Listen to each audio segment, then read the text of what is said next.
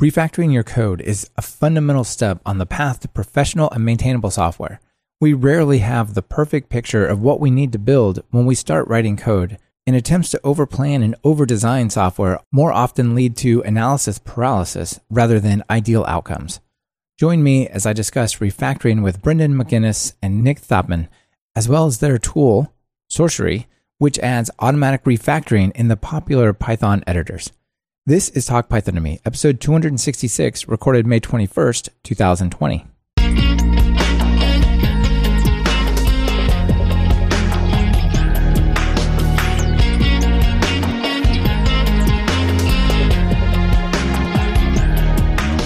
Welcome to Talk Python to Me, a weekly podcast on Python, the language, the libraries, the ecosystem, and the personalities.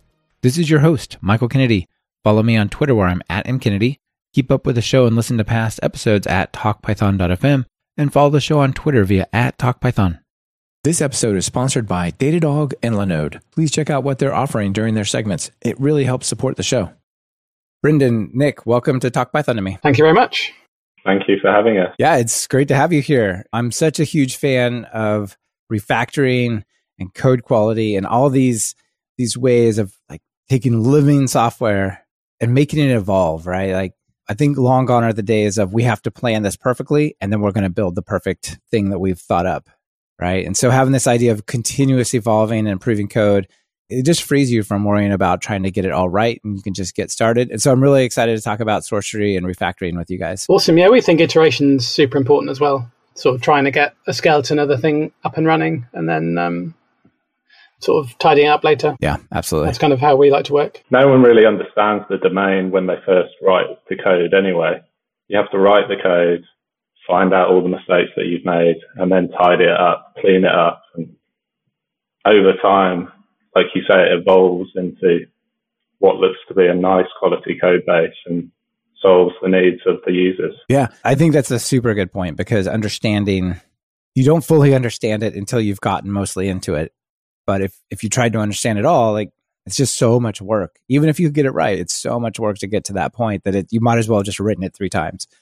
So that's awesome. But before we jump into more of that, let's just get your stories. And Nick, I guess we'll start with you first. How do you all get into programming into Python? So I guess the first program I did was back in school on these graphics calculators we had back in the 90s. And I remember reading a book about complex numbers and being super proud of getting my calculator to draw a fractal. I think it took about 12 hours to draw it, but I ended up with a Mandelbrot set on my little calculator. Like the Mandelbrot set or something cool like that. Could you zoom in? I think you could zoom in, but it would take another 12 hours to show you.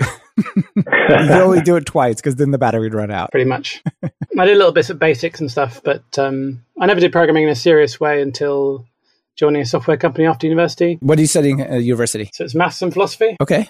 That's a cool combination, actually. Yeah, and there's like a lot of logic, which I guess is quite key to programming.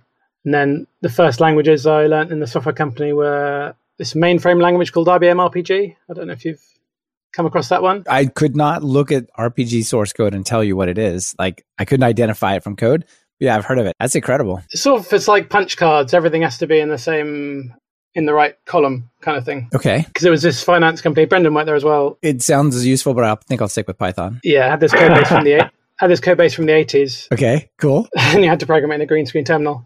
So that didn't put me off. Yeah, if you go through that, you're definitely good for this industry. If you can make it through that sieve, you'll be good. And then it was Delphi, which I also look back on as not being super amazing. And then Java. And then it was only when I joined Imperial and started doing sort of machine learning that I got into Python, I guess, mid-2010s. Cool. You're like, why doesn't this language have semicolons? What happened to it? Yeah, I mean, after Java, it just was like a breath of fresh air, really. And when I had to go back to doing Java, it seems so verbose. Yeah, you're like, why? I can't read this. There's symbols all over what it's trying to tell me. Yeah. Curly braces and parentheses and semicolons. Yeah. And the way they do the libraries and things, actually, it seems to be all done in a very verbose way. Yeah, indeed. Lots of boilerplate. Nice. Cool. Well, Brendan, how about you? The first programming I did was in my final year maths degree. So we had a project to do, which was to simulate various mathematical equations. So the ones that I chose were the heat equation, and it would simulate one wall being hot and another wall being cold, and various obstacles between the two walls. And then after it ran, it would show this chart of the temperature at different places in the room. And the other thing I simulated was the Schrodinger equation, which quantum mechanics. Yeah, quantum mechanics is so interesting. And it's just like, it seems like such a weird Twilight Zone alternative reality. And yet it seems to be applying to real reality. It's such a weird world. I love quantum mechanics. Yeah, it's amazing how accurate the predictions are. And yet, when you try to understand it, it just has no similarity to reality. Just making that up, aren't you? There's no way this is real. Yeah. When you get so small, it just doesn't match up with what you understand. How can this object be in two places at the same time? What does that even mean? Exactly. Yeah. Well, the equation, I was just simulating a single object and the waveform of it. So it was quite simple. But the way they did it was, here's min GW, go and program it in C, and then just sent us off to go and do it. And we knew nothing about how to program. So my programs were just hundreds of lines of statements, absolutely no functions, nothing, no structure. Yeah. I think we probably all some memory leaks in there as well if it was written in C. Oh yeah, the whole thing was pretty terrible. But you get to the end of the project and you simulate it correctly and you think, I can program now. I know how to program. Even if that's not entirely true, I think you do come away with this feeling of like, oh my gosh, look what I built. Like, this is so awesome. Even if it's not really, it's just like that feeling of creating that thing is so cool in those days when you're getting started. Absolutely. I think the first time that I managed to output the heat equation onto the screen where you see the different temperature across the room. So they provided us with a charting library to use. That was amazing. I was like, wow, I can program. I can do anything. I know computers now. Yeah. Super cool. Problem solved. So after I finished university, I joined the same company as Nick, learned RPG, and I learned Delphi, I learned Java. And then I achieved quite a senior role in the company. I was part of the architecture team, and I managed to introduce Scala to the company, which we did a language comparison, and it was between JVM languages. So one of the languages was actually JPython or Jython. We didn't go for that or JRuby because it wasn't first-class language on the platform. So really the main contenders were Java, Scala, and Clojure. And we had someone come in and talk to us about Scala who was really, really amazing. And he convinced us to use it. And I ended up leading the project to bring Scala into the company and re-architect a lot of the systems in that. When I left that company, I was very much down the functional programming route. So I did some more Clojure, which is very functional. I did some Haskell. But then I joined Nick, Imperial College London, and that's where he said he got into the Python. That's where I got into it as well. So I joined a reading group that was all about deep learning. And I went to the reading group and we read a paper which was called Differential Neural Computer. And I had no understanding what it meant. And I was like, okay, I'm going to go home and I'm going to implement it. So I went home and I cracked out some Python, cracked out TensorFlow. And it took me weeks and weeks to implement it because I had no idea what was going on. That was the start. So I just started implementing more and more of these papers as I went to more and more reading groups.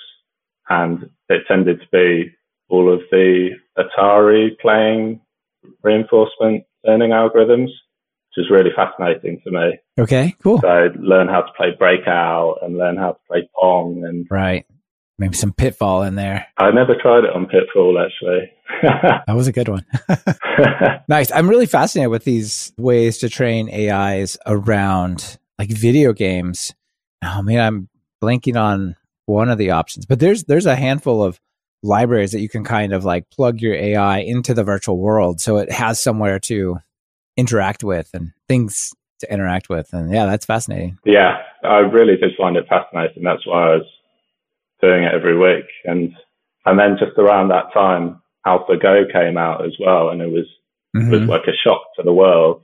Suddenly the hardest game that humanity can play is beaten by a computer. Yeah, and it's one of the first, it might have been the first real AI opponent that used like strategizing rather than just deep exploration of the paths, right? Like the chess one is like, well, I can hold 12 steps ahead in every direction in my mind. That's more than the chess master. So, right, like we'll just play them all out, all the possible futures out, and then go down the best one, right? But that's not how AlphaGo worked, which is, I think, part of the magic. Yeah, it's got intuition in a sense. That's the interesting bit. Yeah. It was just fascinating the way they did that. I ended up writing a version of AlphaGo to play Connect 4. Okay. Which is actually pretty strong. That was a really fun project as well. It can beat me. So, but you're a very strong player. Awesome. Yeah, I'm an average player at best. Yeah. How cool. All right. So what are you both working on the same project yet again? What are you doing day to day? What are you doing now? We're both working on Sourcery full time. We kind of started working on it back at the end of 2018 from Brendan's flat. So I'd turn up and he'd be still in his pajamas eating cereal. Sit down and code away. But yeah, we're kind of totally focused on making Sourcery as good a refactoring tool as can be, really. Yeah, cool. We'll get into what Sourcery is more later, but what's the quick elevator pitch before we dive into just more general software stuff? I guess we've been pitching it as kind of Grammarly for code.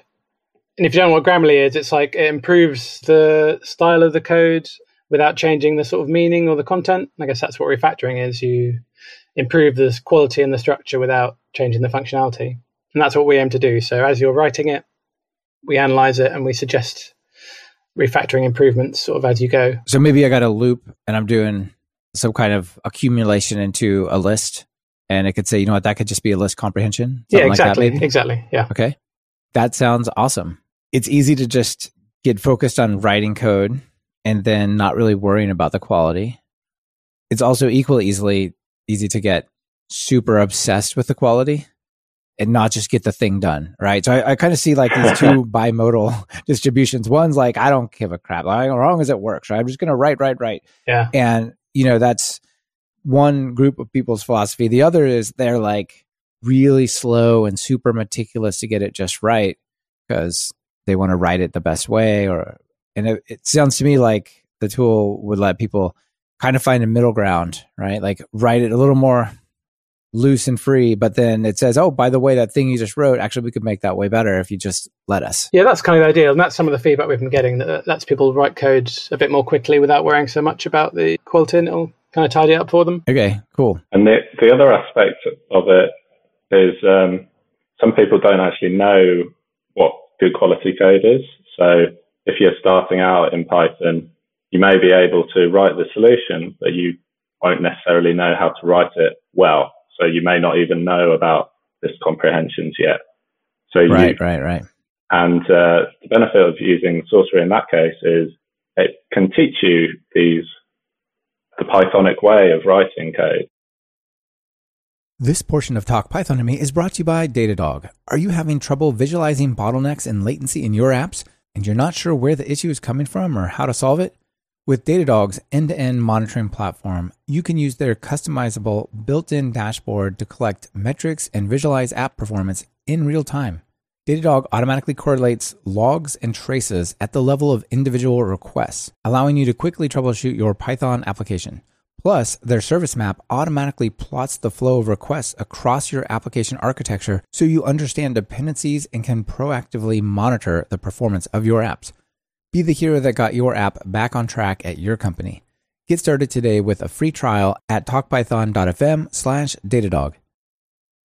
So maybe you don't necessarily know the idioms. I think one of the challenges of Python in particular, all languages have this problem, but Python suffers more than others from it. One is that it's so easy to learn that people feel like they can learn it in a weekend and then they just go write code in it, right? Because look, it's a simple little language. There's not a whole lot to it, which I think is actually not true, right? I still feel like I'm learning Python every day. I'm like, I didn't know, or I should have done this, right? Like there's all these things. There's so much nuanced detail to it. But it's easy for people to come from a language like C or Java or something else and just do the Java style programming there or the C style programming there and not, like you said, not even know that there's this other component, right? They say, oh, Python's crappy. It doesn't have, a numerical for loop. This is crummy, right? When really a better way to do it would be to use enumerate collection where you get the index and the item, right? You don't have to go back. If you didn't know, like that's multiple layers. One, you have to know there's a for in loop. And then two, you have to know that enumerate is a thing. And then you've got to know about tuple unpacking. Like that's a pretty complex set of topics. I spent the weekend, now I kind of know it. Let's finish this project. Right? Yeah. Take that philosophy. Absolutely. Like you say, there's the learning the Python language, and it's so beautifully simple that most people can pick it up in a week to a month's time. But then you've got all of these items, and they're not just the different bits of syntax or the enumerate. There's multiple libraries all over the place, and they're the libraries that are built into the Python main library, but there are also all the libraries out there that you need to accomplish more complicated tasks. Yeah. Just finding out what the best library is for the job is a difficult piece of research often. It is. Sometimes it's something built in, like itertools or something like that. Or other times it's something you've never heard of because there's 200,000 options and they all have their behaviors and whatnot. But if you would grab it, like that would take 20 lines down to one, probably be faster at the same time. It's incredible, right? That's kind of what I was thinking when I'm like, I've never done learning Python because like, oh, there's this other standard library module I discovered, or I wasn't using counter in this way, or like whatever it is, right? There's just all these options. Yeah, we've definitely come across that. Sorry, go on. Yeah, I can imagine. And coming from an academic space, I'm sure you see that a lot there as well, because there's probably a lot of people who don't see themselves as a developer, but they're still touching Python, writing code. Sort of code you kind of write once and then don't look at again. So it's kind of, I guess, done with a different aim in mind. They're not so worried about reuse by other people often. Right. It's actually been quite a challenge for us because we learned Python together effectively at the same time, and we've never written Python in a large code base apart from our own. So we've had to learn all of these things ourselves. So over time, we've rewritten bits of the system where we've found out, we can use this feature of Python. That makes it so much better. And at one point, we integrated MyPy into our code base, and that was a big improvement. And you slowly learn about these options. And I think a lot of people out there who are learning Python probably fall into that bracket as well. Then they're learning it as their first language. They're not learning it with people who can guide them how best to use it. And it's really hard on your own. I mean, we're experienced developers, and I think we're finding it really hard ourselves. Yeah, to do it right and to take full advantage of it, it is. So it's cool to have like extensions for the IDE that will sort of not quite be a paired program partner, but someone to sort of sit there. Say, you know what? That actually is not the right way to do it, but it's super easy to fix, and I can take care of that for you, right? That's exactly. the goal. Yeah, that's exactly what that's awesome. So we talked about code quality, and that's a little bit in the eye of the beholder. It's also a little bit in the trade-off. Like Nick, you talked about this concept of I'm going to write a script and get an answer and never run it again, right? That has a different threshold for code quality than the core trading engine at a bank, right? Like it would probably be improper to put that much energy into that script that's going to be run once, right? You should just write the thing and get it to work and not worry too much about it. But at the same time, if you're building something to be reused and is important, it's going to be run by lots of people, you really want to get it right. And so I think there's this spectrum and people got to figure out where they live on it. But no matter where you live, you would like to have better code quality rather than less good code quality by whatever applies to your situation, right? Oh, definitely. And it is kind of hard to quantify what code quality is. It's sometimes you know it when you see it. Yeah. I guess I was reading the book Clean Code. I think it's by Bob Martin. Robert C. Martin, yeah. Yeah. Mm-hmm. That really crystallized it for me. And I was always trying to get the graduates at the old company I worked at to read it. And eventually one of them stole it. So I guess that means they liked it. You won, yeah. Yeah. It worked. You converted them. They stole your book. I guess the real core of it is just high quality code is easy to read and understand. It just reads like a sort of story. does this and this and this. Yeah, I really love this idea of clean code and the stuff that Bob Martin talks about. He's got some really good ideas. I don't totally agree with everything he says, but I think there's a lot of good lessons to take from what he's doing. Yeah, for sure. Yeah. One of the really interesting ideas that comes from one of his contemporaries, Martin Fowler, way back at the origins of refactoring. So like I remember reading the book called Refactoring in 1999 or something like that, just going, my mind is blown, right? Like I've had this problem of bad code quality, and I've had this problem of like trying to write it well or to fix it. And then I realized, reading what he was talking about, like, oh, there's this way to take the bad stuff you've already put down as like sediment in the software. It's crystallized, and like turn that into something that can be improved and grown over time. And I remember it really changed my way of thinking about programming, like digging into refactoring. So I'm just such a huge fan. How did you guys come across it? It's an interesting one because the code base we worked on at our old company was so huge and difficult to change that often we didn't even try refactoring it. It's just kind of, you did a surgical approach, you went in and tried to understand it and made the smaller changes you could. Please don't break, just take the new feature without breaking. Or I guess, Brendan, you actually sort of took the other approach and said like, okay, I'll just rewrite this whole bit. Yeah, well, I mean, it was a risky approach given that the system was not under test at all. So I would only do that on front end components, so the UI. But yeah, sometimes it was just a case of, I don't understand what's going on here. I can see what the functionality currently is, so I'm just going to re-implement it from scratch. Right. If people are in that space, like the whole area of what Michael Feathers talked about with legacy code, and like how to take these huge systems that are hard to change, that you don't necessarily know, they don't have tests, and how to like break off little bits that are maintainable. That's such a cool book, Working Effectively with Legacy Code. I really do enjoy sort of tinkering with code, tracking down bugs, sort of improving it, making it a little better. I think when I see a blank sheet of paper or a blank screen, I kind of sometimes find it difficult to start. I think Brendan's a bit better at that. So I super enjoy refactoring. And I guess it's one of the things we're trying to kind of achieve with Sourcery is sort of, if there's a machine that can do the refactoring for you, you can be less worried about it being under test because, it's done proper analysis.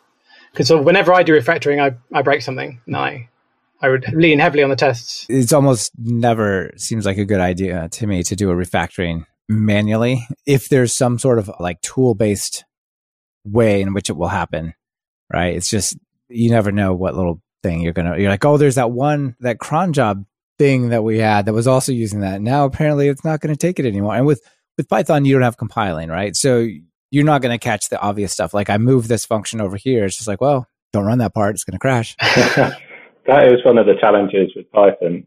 And I mean, the way we've approached it with our Sourcery code base is testing and MyPy type annotations. Yeah. I think they give enormous confidence when you're refactoring the code. So nowadays I don't do crazy rewrites like that. I incrementally improve through small changes. Very cool. I've experimented with that once and realized it's not the way to go. But yeah, the real key is having those tests and the type annotations. You can move something anywhere in the system and you'll get told about all of the errors that you now have. And then you can go and fix all of those. And then you can do the next refactoring and build it up through there. Most of our bugs were in the bits we hadn't added MyPy to. So really interesting. So I totally expected to hear automation from you guys and applying Sourcery back unto itself and things like this. And we'll dig into the features in a second. But I didn't expect to hear typing and MyPy. I'm personally a huge fan of the type annotations in Python. I think they make working with Python code so much easier. You don't have to, annotate everything, but certain places like this function returns one of these. Just knowing like actually it expects to return one of these is super helpful, and it'll light up the editors as well, right? They can all of a sudden give you autocomplete for what they weren't sure before, but now they know, oh, here's the 5 things you can do with what you got back. Perfect. How does MyPy fit into your world? I think that's pretty interesting. What are you doing with that? We really only use it internally because most code out there doesn't actually have MyPy or type annotations. Right. Even if it has some type annotations, it's got to be, there's like sort of a a chain of annotations that have to be consistent. For like MyPy is a stronger level than just saying, oh, this function happens to return a list. Yeah. I mean, one of the great things about type annotations is you can just look at a function at the definition of it and understand the interface. You don't need to read the code. Without those type annotations, you have to actually read the code and see, oh, actually this is a string and this is an integer and it returns a list of integers or something like that. Yeah. With the type annotations, yeah, that's a really good point. I like that. So I think type annotations are a form of documentation. They're really, really powerful just from a readability point of view. But then you get all of the security as well of knowing when you've broken the code or when you've not called something correctly. One of the things that is really important to us with Sourcery is that we never break other people's code. So we have to have extremely strong... Yeah, so let's take a step back and why don't you tell people about like what Sourcery is, how do people use it? So you mentioned that it's a plugin for IDEs, but give us a little bit more detail and then we can talk about how it like you keep from breaking people's code, which is people probably appreciate that. It acts as a plugin to your IDE. So we've got plugins for VS Code and PyCharm. And as you're coding away, it sits there reading your code and analyzing it. And if it identifies a change to a function that you're working on that will improve the code quality, it'll suggest it to you. And you can review that suggestion. And if you like it, you can accept it and it'll apply that change in line and you carry on coding. It works almost seamlessly in your workflow. Okay, that sounds awesome. Does it change the way the editors work in other ways? Like, for example, does it change the autocomplete or things like that? Or is it really more like the code intentions, like the little light bulb in PyCharm? Yeah, it's kind of exactly like a code intention in PyCharm. That's kind of the thing we've gone with. Yeah. So yeah, it does a little underline. Cool. So as you're going along, you're watching, oh, there's a little pop-up. I should go see what this is about. Yeah, exactly. And it runs locally on your machine. I guess that was quite a sort of concern for people. They didn't want their code being sent to the cloud. I can't imagine so when why when we first started it, we were going to do it kind of as a service in the cloud. And we kind of had to do a pivot and get it running locally on the machine. Okay. So somehow behind this, like, how does it make decisions about refactorings? Is it like an AI-based thing? Is it pattern matching? Like, what is it doing inside? It's so at the moment, there's no machine learning or AI in it. The way it works is it is essentially pattern matching. So it's looking for, well, it works at the level of the abstract syntax tree. So it takes the code and it parses it into a data structure. And that data structure will have, for instance, an if node. And within that if node, it will have a function call. And the if node will also have a list of statements. It looks at those nodes and it looks for the patterns, like you say. So, for instance, it might look for a for loop that has an if statement within it that appends to a list.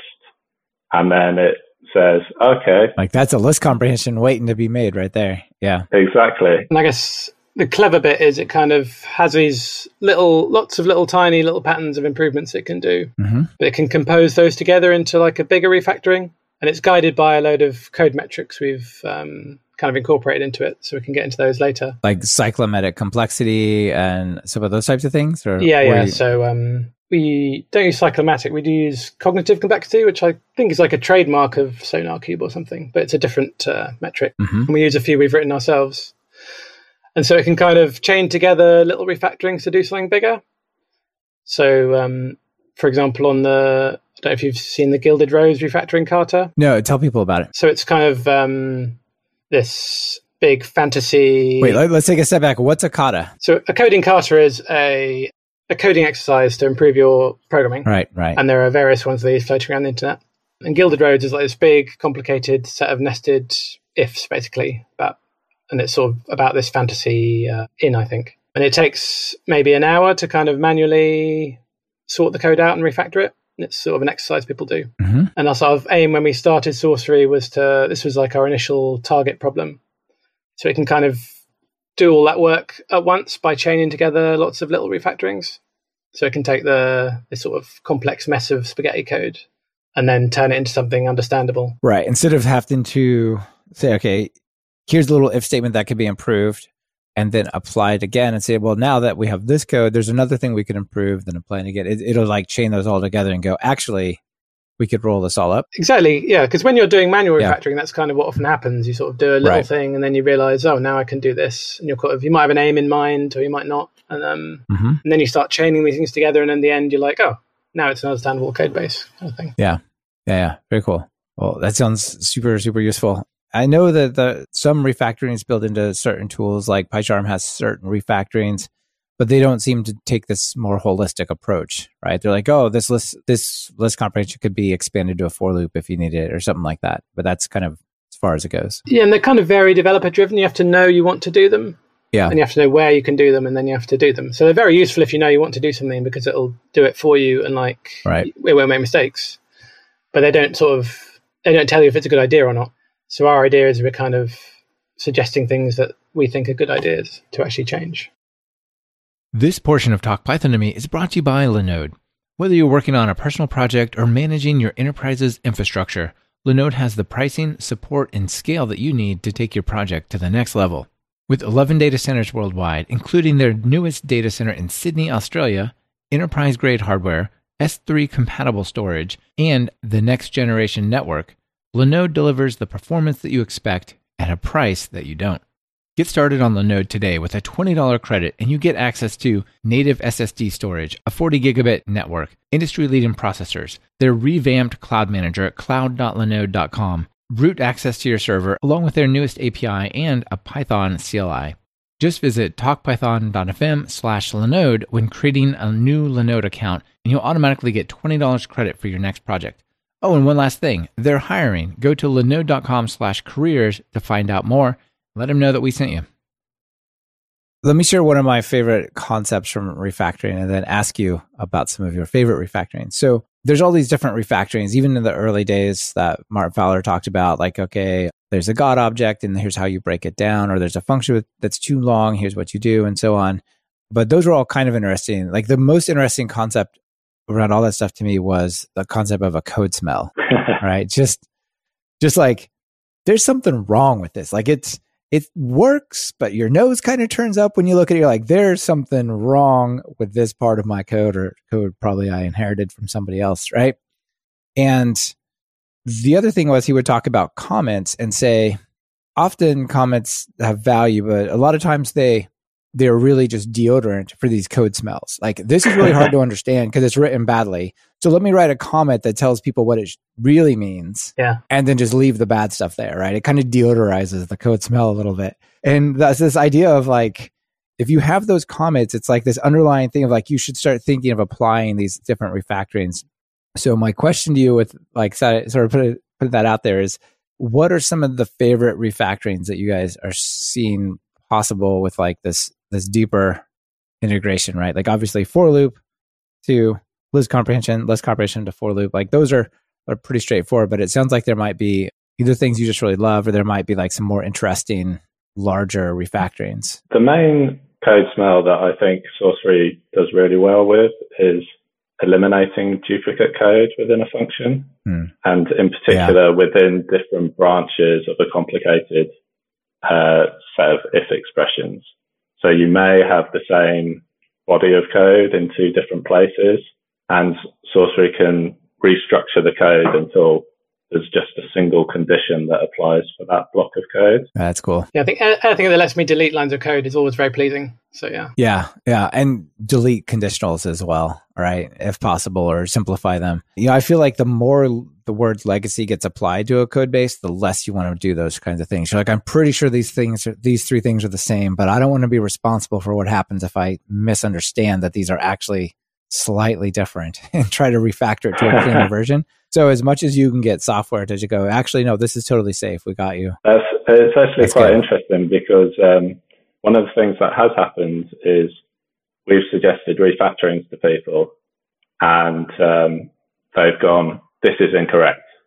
And there's been these examples of eliminating duplicate code and simplifying if expressions. It's kind of once you work through the logic, We've looked at it and we've discovered actually Sourcery is correct here, and it turns out your code was either very confusing or possibly had a bug in it, which you have now identified. Right. You thought these two things were doing different stuff, but in fact, it has no, the effect of this is not what you had in your mind, its actual effect being, right? Yeah. You misunderstood what was actually happening, and your mental model didn't match the refactoring result, but that's because it wasn't actually doing that. Exactly. And so actually, once it's done that refactoring, you can see, oh, actually, there is a bug in my code.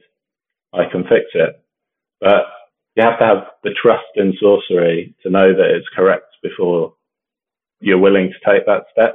So it takes a little bit of usage to build up that trust. So how do you guys check that your refactorings are valid? So like we said, we have a library of smaller refactorings, and then we have a search engine that composes those together. So the important thing is making sure each of those individual refactorings in the library is correct. Right. Because composing a bunch of things that are correct is not going to break anything. Exactly. Yeah. So the challenge is to try and make sure that those individual ones are correct.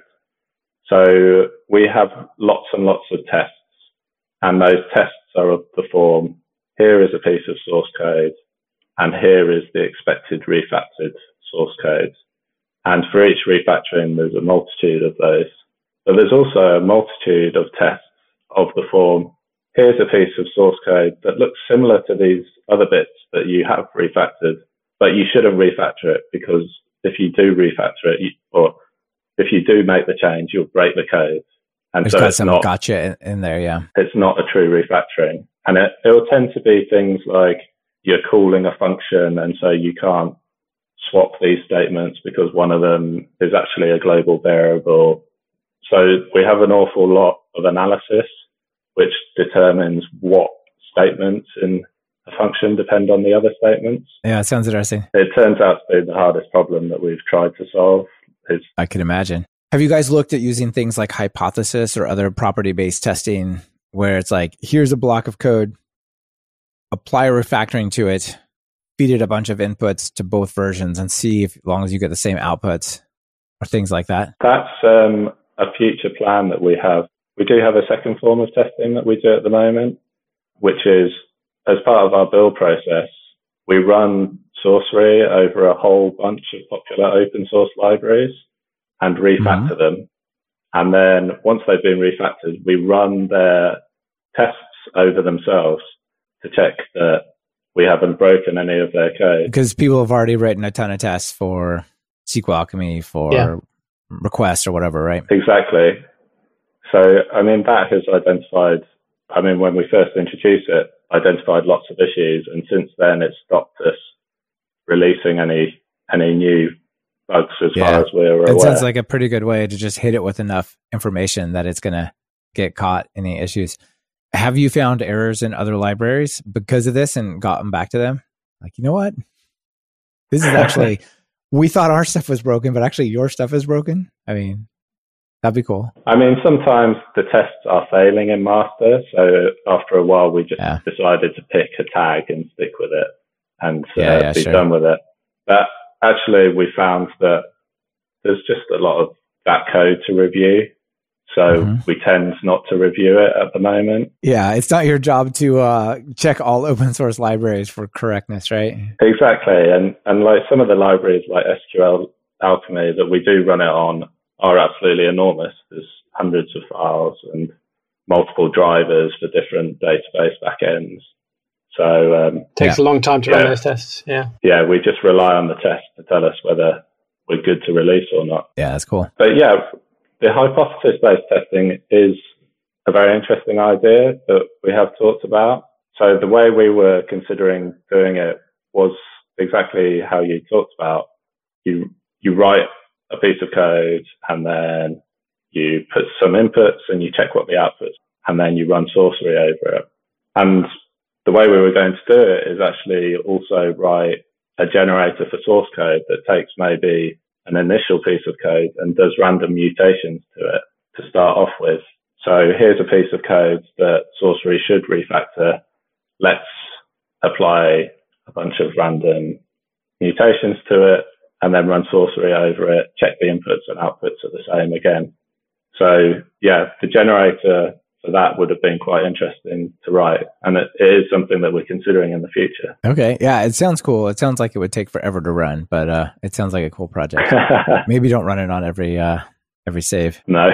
All right. Well, let's see. There's a bunch of things I want to ask you about, but I don't want to go over too much on time. So I guess one area that looks interesting to me is we've talked about this being a plugin for an editor that's interactive. You also talk about just applying it to open source libraries. And on the Sourcery homepage, I see that there's a, get instant quality of your Python code base, just pointed at your repo and it'll give you some answers. So is there more stuff that it does than just be a plugin? Or is there a CLI way to to use it? So it is also available as a GitHub bot.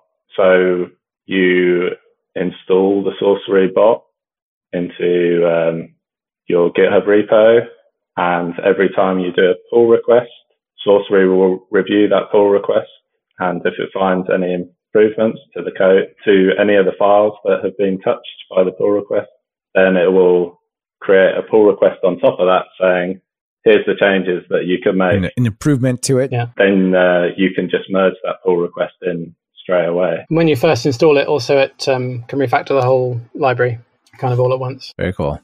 All right. So let's talk about pricing. So this is something that is free for some people, but it's not free for some other people. What's the story with the whole business model, open source side of things? What are you guys offering here? Because it sounds really useful to a lot of people, but at the same time, you are charging some folks for it. So that might influence people's opinion on how they feel about it. Yeah. So the plugins are free at the moment. We think in the future we'll probably introduce a premium version and still have a free version. I see. So if I'm sitting here, I want to write code on my MacBook on PyCharm, I can just go get it for free. I don't have to pay anything. Yeah, you can just go get it for free right now and not pay anything. And that's whether you're open source or closed source or anything. I could be working for a bank even, huh? You could. We have had users from banks working on it or using it. So yeah. Right on. But there is some business model where you guys charge money for something. So what is that side of the things? Yes. For the code review, it's free for open source again. Then if you want to use it on a closed source repository, there's a small charge per developer per month, basically. And that's something we've only just released in the last few days, basically. All right, cool. So basically, if I'm going to apply it to my code base as a autonomous bot type of thing, and I'm open source, it's 100% free, right? So if I was taking care of requests or SQL Alchemy or Flask or whatever, I could just plug it into the Flask repo on GitHub, and all of a sudden it would solve those problems of you didn't seriously just give me a for loop that appends to a list, did you? Everything, right? Yeah, exactly. Absolutely. Yeah. So yeah, particularly useful for people maintaining large open source libraries because they'll get a lot of pull requests and they may come in at various standards. So it does the initial code review for the maintainer of the project. There's another way of trying it out if you have a GitHub account, and that is simply to star our public repo, and our GitHub bot will find your most popular Python repository and send you a pull request to refactor your code base. So it's as simple as click a star and you'll get a pull request. Oh, wow. Okay, cool. Yeah, I mean, it seems to me really useful to have it just built into GitHub automatically looking over the code because, I don't know, you all have worked with different groups of people at different companies, different languages. My experience has been that people that care about code quality and refactoring and testing and maintainability and patterns and all that kind of stuff, there's a massive spectrum on any given team. Some people, it really matters to them, and others, those failing tests and that failing build is just a nuisance. And how do I turn off the build so I don't have to hear about it again? Right. And so having it as part of the repo means that it kind of applies to everyone. At least it suggests for everyone. Whereas if it's just in the editor, there's going to be the people who love it and the people who just how do I uninstall this or disable this so it doesn't, because it's just, I wrote my code and I don't want it to, you know what I mean? There's just, it doesn't matter how much advocacy there is, there's going to be that. And so having it kind of external is pretty cool. Yeah, we started doing it in the editor because we thought that was kind of the way to really make you write code faster, and kind of you hack it a bit and it straight away does the change. But like you're saying, definitely that's why we introduced the GitHub plugin, because the code review because not everyone's at the same level, and it kind of brings things up to a level. Yeah, so it gives you the benefit as a beginner programmer in the team, so you get those code reviews, but also as the experienced developer, it saves you time doing the code review because there's already a tool doing the simple steps. It's not dealing with the architectural elements of it, but it's making sure each function is nicely written. Yeah, I think that makes a lot of sense because it doesn't matter how good you are. You don't want to have to go think of the implications throughout the whole code base. Absolutely. And we're just look and say the tool set is good, so it's good. Press merge.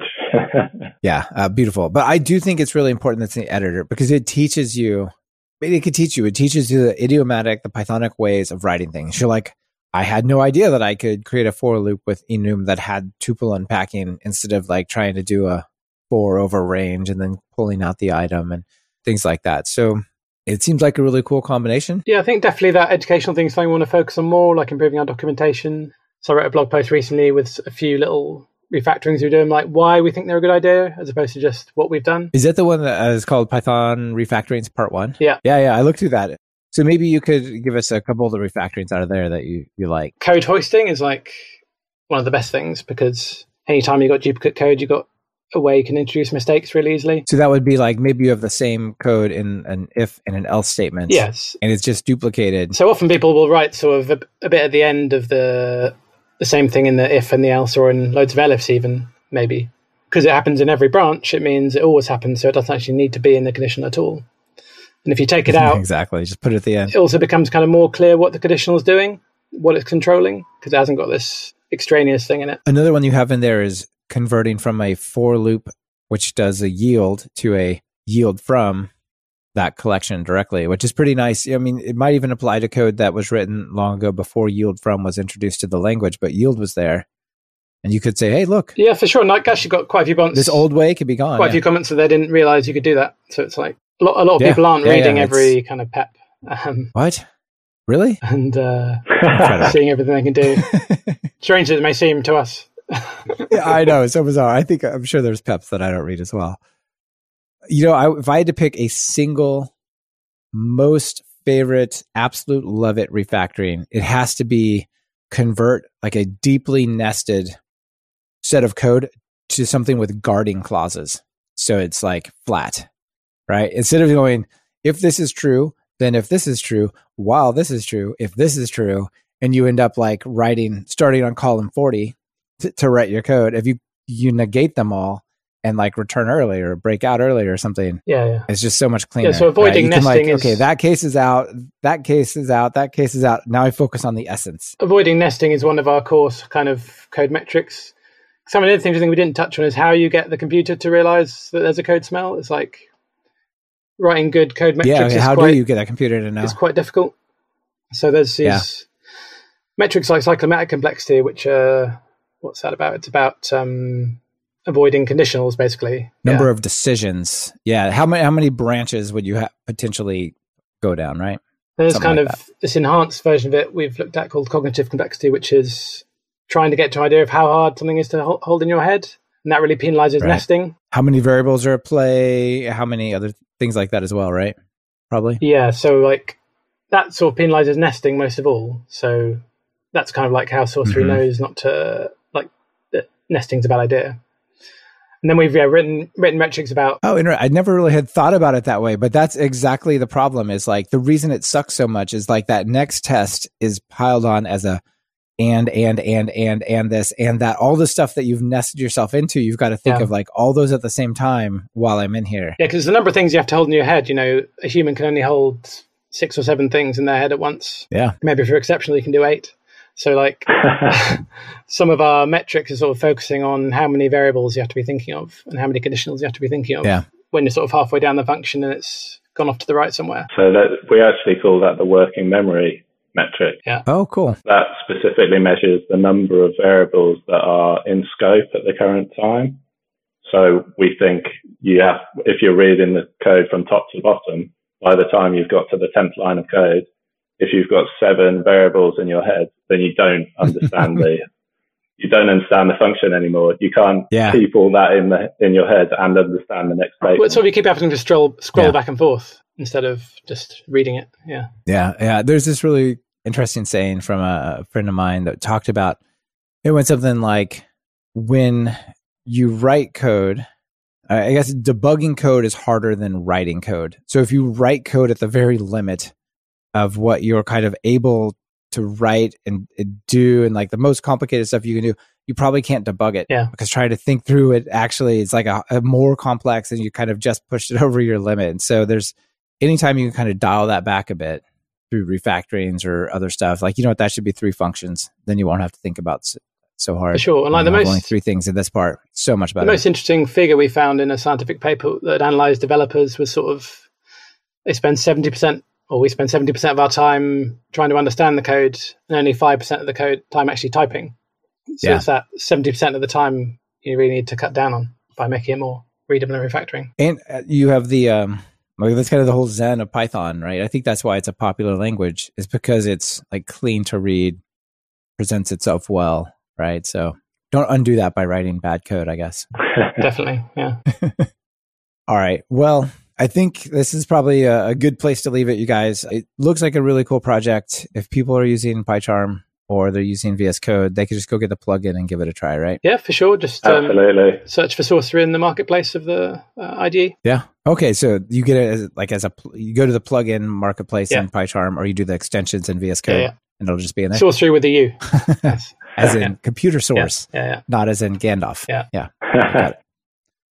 Yeah, and also if you go to our website, it has full instructions for installing both the plugins and for using it on GitHub.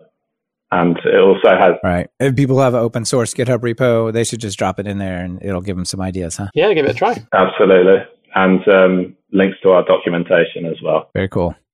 All right. Now, before I let you out of here, got the 2 questions I always ask at the end of the show. So we'll just be quick since there's 2 of you. Brendan, how about you go first? You're going to write some Python code. What editor do you use? I use Vim nowadays. I ended up with wrist injuries from refactoring code using Control and Shift and the arrow keys too much. So I decided to learn Vim. I've ended up with that as well a long time ago, and had to like rejuggle a lot of interesting stuff, have like funky curvy keyboards and all sorts of stuff. And yeah, try to use hotkeys rather than mouse a lot. Yeah, it was turning into a real issue. So I had to learn Vim, which slowed me down by about 10 times for 10 weeks. But now I feel as though it's magic under my fingertips. Oh, that's awesome. Nick, how about you? Write Python code? What editor? I use PyCharm at the moment. So I'm a bit visually impaired, and their high contrast mode is just really, really good. Dabbled with VS Code a bit. I really like how it starts up super quick, but it's a little difficult to see, so I haven't made the switch. I can imagine. That'll definitely push you over the edge. All right, then notable PyPI package, maybe not something that everyone necessarily knows, but is like, oh, cool, I found this the other day, and you should check it out. Any ideas, recommendations? Amazing one that we've used is this package called Nutka, which is spelled Nuitka, and it takes your Python code, cross-compiles it into C, and then compiles the C code and creates an executable. And that was, without that package, Sourcery just wouldn't exist as a locally running project, because you'd have all sorts of deploy issues. We'd just be delivering all of our source code with the plugins and the extensions. Interesting. So you're packaging it up. You're packing up Sourcery with Nutka, huh? Yeah. Exactly, yeah. So interesting. Okay. Yeah, it's fantastic. It builds in the version of Python that you're using, and it reads all the imports to work out which bits of the code it needs to compile. It compiles the whole thing down, and it works on Mac, Windows, and Linux. That's awesome. It's magnificent. Very cool. I had Kay Hayen from the Nuka project on for episode 174, which is like a year and a half, 2 years ago. I don't know, quite a long while ago. But yeah, that's super cool. I didn't realize that it was so flexible in packaging up apps. I thought of more as like Python, like this little bit we could make faster. So that's good to hear. Very nice. All right, final call to action. People are interested in Sourcery. They're interested in refactoring. What do you tell them? Try it out now. If you have a GitHub account, you can star our repo and try it out in 5 seconds, or you can install it and get all of your pull requests refactored. Or if you're using VS Code or PyCharm, go and install it right now. Try it out. Get your code refactored as you work. And let us know. I mean, we're really keen to get feedback from people and keep on making it better and better, basically. Awesome. Do you guys have like a GitHub repo, or how should they give you feedback, or say, my favorite refactoring is whatever you guys don't do? How did they make that happen? Yeah, we've got the Sourcery repo where you can raise issues, or just email us. We read and answer every email at hello@sourcery.ai. And our GitHub repo is sourcery-ai/sourcery. Very cool. So go there. Awesome. Well, Brendan and Nick, thank you both for being here and creating this cool project. Looks awesome. Thanks very much. Thank you very much for having us, Michael. Yep, you bet. Bye-bye. Bye-bye. Bye. This has been another episode of Talk Python to Me. Our guests in this episode were Brendan McGinnis and Nick Thappen, and it's been brought to you by Datadog and Linode. Datadog gives you visibility into the whole system running your code. Visit talkpython.fm/Datadog and see what you've been missing. They'll throw in a free t-shirt with your free trial. Start your next Python project on Linode's state-of-the-art cloud service. Just visit talkpython.fm/Linode, Linode. You'll automatically get a $20 credit when you create a new account. Want to level up your Python? If you're just getting started, try my Python Jumpstart by Building 10 Apps course. Or if you're looking for something more advanced, check out our new async course that digs into all the different types of async programming you can do in Python. And of course, if you're interested in more than one of these, be sure to check out our Everything Bundle. It's like a subscription that never expires. Be sure to subscribe to the show. Open your favorite podcatcher and search for Python. We should be right at the top. You can also find the iTunes feed at /iTunes, the Google Play feed at /Play, and the direct RSS feed at /RSS on talkpython.fm. This is your host, Michael Kennedy. Thanks so much for listening. I really appreciate it. Now get out there and write some Python code.